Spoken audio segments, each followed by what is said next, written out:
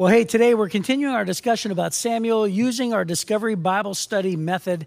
And today we're going to be talking about a few different characters. One who's hearing God's call for the very first time, somebody who hasn't heard God's call in a very long time, and then two sons who've turned a deaf ear to God's call. That's right. So we're reading from 1 Samuel chapter 3. It's all about a whisper, a warning, and a brand new leader. See what I did there?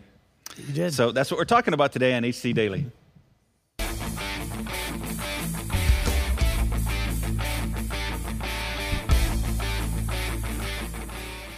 You're listening to another episode of HC Daily, a daily devotional podcast that you can listen to at home or on the go. We believe that you can grow as much as you want to grow spiritually, and this podcast can be a part of your daily growth plan. So, whether you're watching on YouTube, listening on Spotify or your favorite podcast app, we're glad you're here. Now, let's join our hosts, Jeff Forester and Chris Zarbaugh, in the studio. So, Jeff. Yes. Yesterday, you asked me a question that threw me off. That's you asked me how long I'd been in ministry. 30 years. I told you 30 years. 30 years. 30 yeah. years. Uh-huh. And you said you were too, right? Yeah. But then the question that threw me off was you said, okay, what would you do as a backup plan if ministry doesn't work out for you? Right. So I'm curious, what is your answer? Yeah, my backup plan. So I've thought this through a few times. Chad and I have decided if the ministry doesn't work out at Heritage Church, we're going to open up a taco truck. Wow. Yeah, that's what we're going to do. We're going to do a taco truck. Wow. Mm-hmm. Yeah. Oh, well, I got it all planned out, man. Well, I want you to know the sad news is the elders have met. And I better start looking for a taco truck. That's right.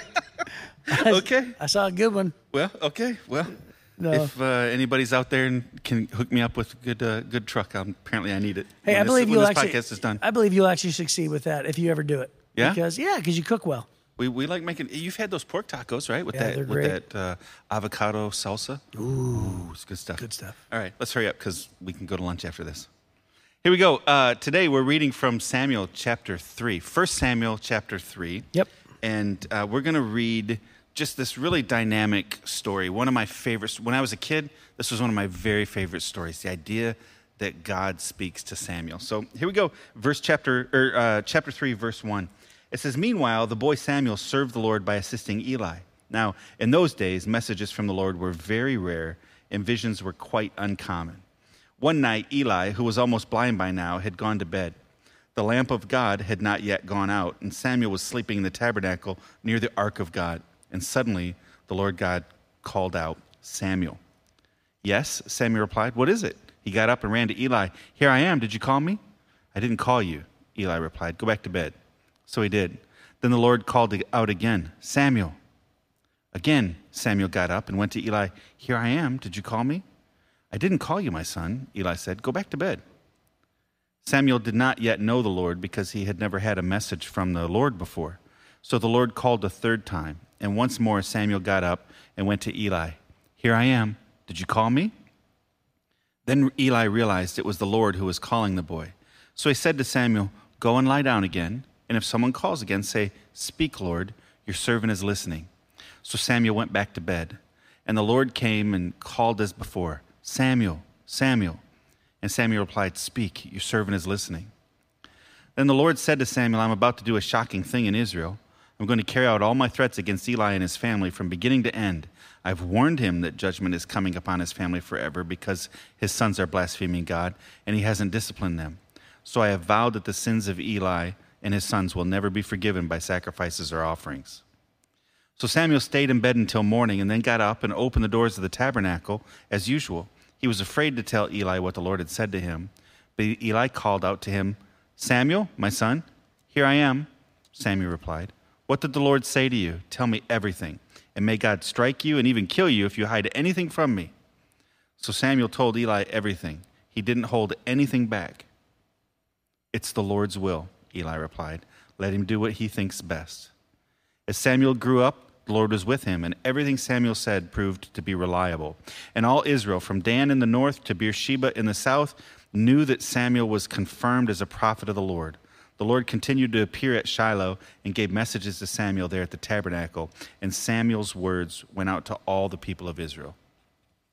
Wow. Yeah. So the first question is, what stands out in the passage? So for me, I would just say I was looking actually at my notes here in my Life Application Bible while you were sitting there talking, and it talked about the tabernacle itself, and it had mentioned that inside the tabernacle, that's where they kept the Ark of the Lord, right? And before the Ark of the Covenant, or the Ark of the Covenant. Sorry, the Ark of the Lord is Indiana Jones. Right. And this was before the temple was built. You can read that somewhere later, but this was the tabernacle, which means that the presence of God was right there with the Ark of the Covenant. And so that's where, God's presence was. That's where you went to the tabernacle to bring the sacrifices. That was God's address back then. And so it said he was asleep right during or right next to the Ark of the Covenant.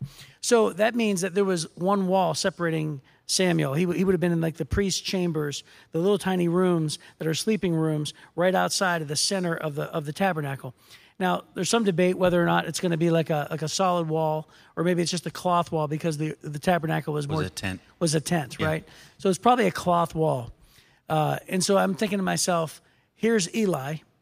He's sleeping right next to God's presence, and he hears, Samuel comes and says, "Hey, are you talking to me?"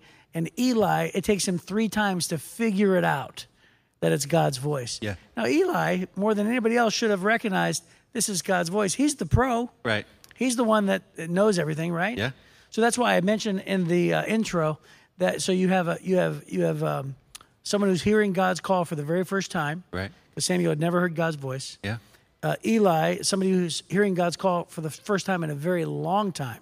Right. Right. He was the backslidden kind of a guy. Right. And then Hophni and Phinehas who turned deaf ears to God's call.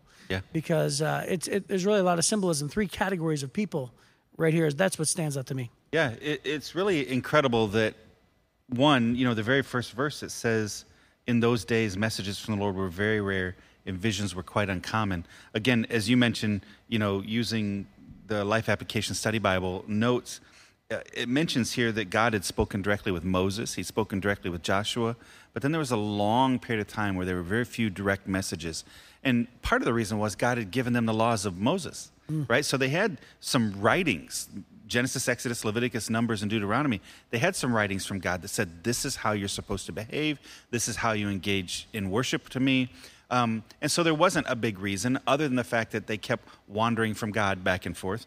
But he is really challenging them. And so the note that I was really paying attention to is listening and responding is vital in a relationship with God. Although God does not always use the sound of a human voice, he always speaks clearly through the Bible, right? And so whether, Samuel knew or didn't know the Bible, I think he probably was being trained in the books of Moses. He's hearing now this whisper. And the thing that jumps out to me in this was his willingness to respond. He was eager to, even at nighttime when he's supposed to be sleeping, he's eager to obey. And he thought it was Eli, right? God's voice sounded like Eli's voice, apparently, at least at night. And so he wanted to go to serve him. And then the other big thing that really jumps off the page for me is when Eli says, when he gets bad news, he says, okay, then let God do what God's going to do. It's amazing, isn't it? That's an incredible response. I'd immediately be falling to my knees and begging for mercy. Yeah. But he has this very resolute response of, okay, if that's what God's going to do, God's good. God's going to do what God's going to do. Which really, that falls under the second question. What does this teach you about people or myself? And that actually speaks into the character of Eli. Yeah. Because Eli knew he was doing wrong. Eli knew that God was warning him. Obviously, we just read that. And we also know that Eli didn't do anything about it, so he knew better. Yeah. Which, by the way, I think is the reason why he threatened Samuel.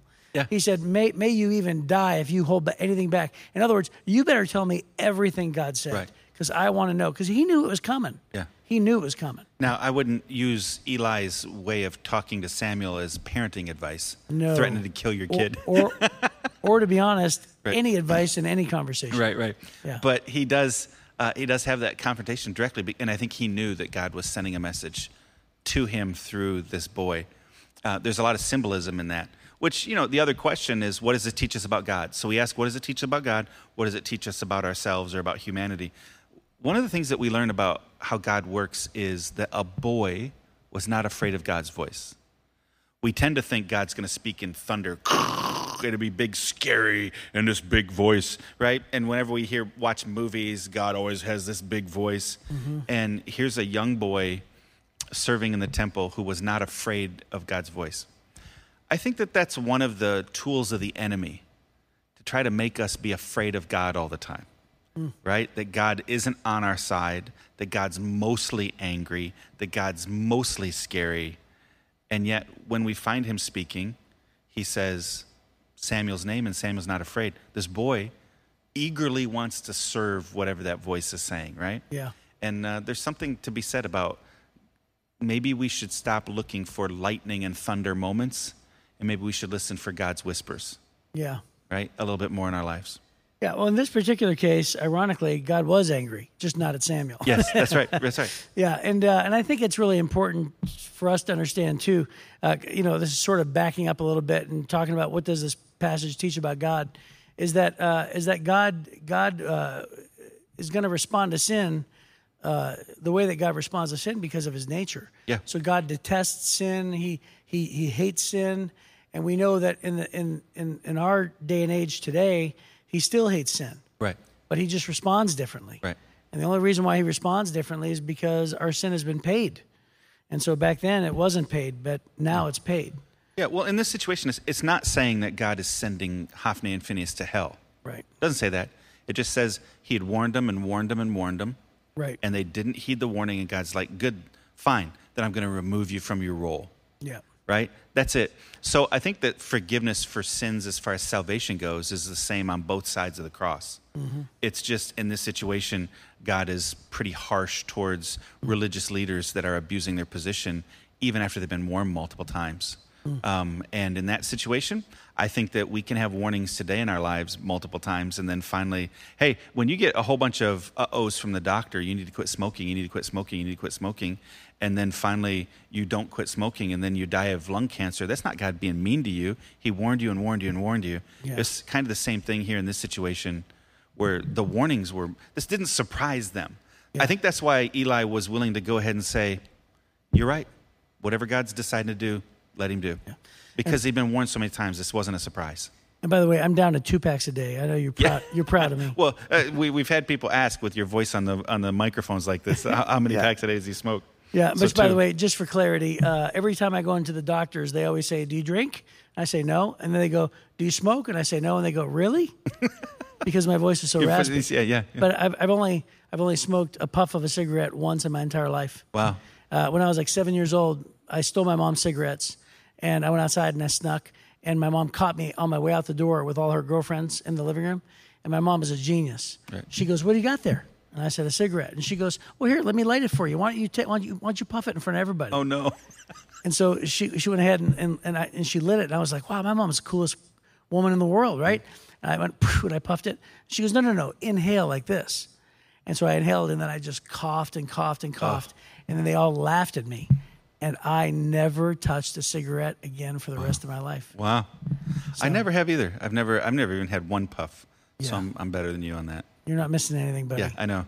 Well, but do you remember when we used to go into restaurants back in the old days? You had to ask for smoking or non? Oh, yeah. I'm pretty sure I've smoked 40 or 50 packs of cigarettes in all those restaurants. What about secondhand smoke? What about planes? Airplanes, yeah. Ugh. I was on an airplane not long ago to Morocco, and there was an ashtray in my seat armrest. I would have called for a new plane. That's an old plane. Because that's an old plane, buddy. So anyways, I was just making jokes. You never smoke, but you just have that raspy voice, right? Yep. So anyways, so what does it teach us about God? What does it teach us about people? I think we've already talked about those things. And then, because of this passage, how should we be looking at, how do we apply this to our own life, right? Yeah. What's the thing that my life should change as a result? Or how do I say, okay, this passage now makes sense in my life in this area? Well, strangely enough, when it says, is there an example for me to follow? I would say follow Eli's response, saying, like, I trust God's judgment, good or bad. Yeah. It's just like, shall I accept good things from God and not from bad, not the bad things. Yeah. I think that's important. I was going to say the same thing on that one. I'm just astounded by his response. Even in this situation, he was a bad dad. He wasn't a good leader as a priest in this situation, not removing his sons. but he was still surrendered to God, saying, okay, what God's going to do is the right thing. And we can always trust God to do the right thing. Sometimes we want to prosecute him because he doesn't do what we would do. But God will always do the right thing, and what God does is always good. Is there a sin to avoid? Yeah, I would say anything that Hophni and Phinehas were a part of. Anything. Yeah. Anything. Anytime you read Hophni and Phinehas' name, just don't do what they're doing. Yes, for sure. And then a command to obey or a promise to claim, either one of those? Yeah, I think the command to obey would be maybe perhaps when God calls, always posture yourself and say, speak, for your servant is listening. Yeah. And that's not necessarily a command as much as it is. It's more of a challenge. Yeah. Did I skip into the challenge? Yeah, that's again? okay. Yeah. Yeah, because I sort of think of Samuel's response and I think, man, what a great response. Yeah. And it applies so much to today. Yeah. Because whenever we feel like God nudges or encourages us or speaks to us or challenges us, whatever it is, to say, okay, God, I'm going to respond and say, whatever it is that you're saying, just tell me, I'm listening. Yeah.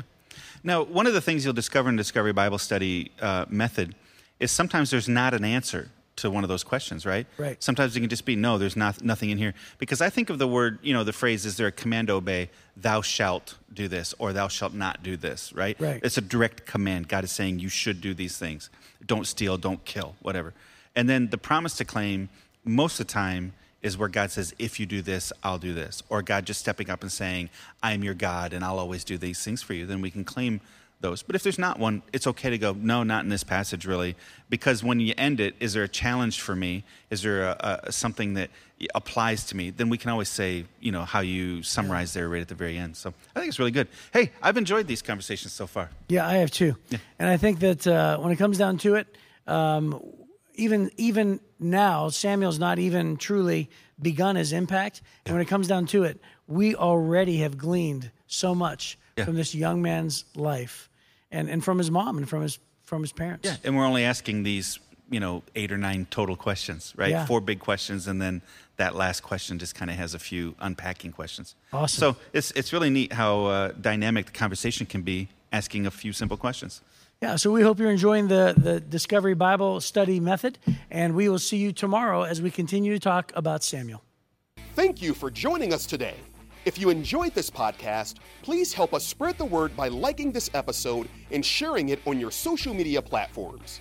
Be sure to leave a comment and review, and don't forget to give us 5 stars. When you do, you help us reach even more people who need a daily devotional like HC Daily.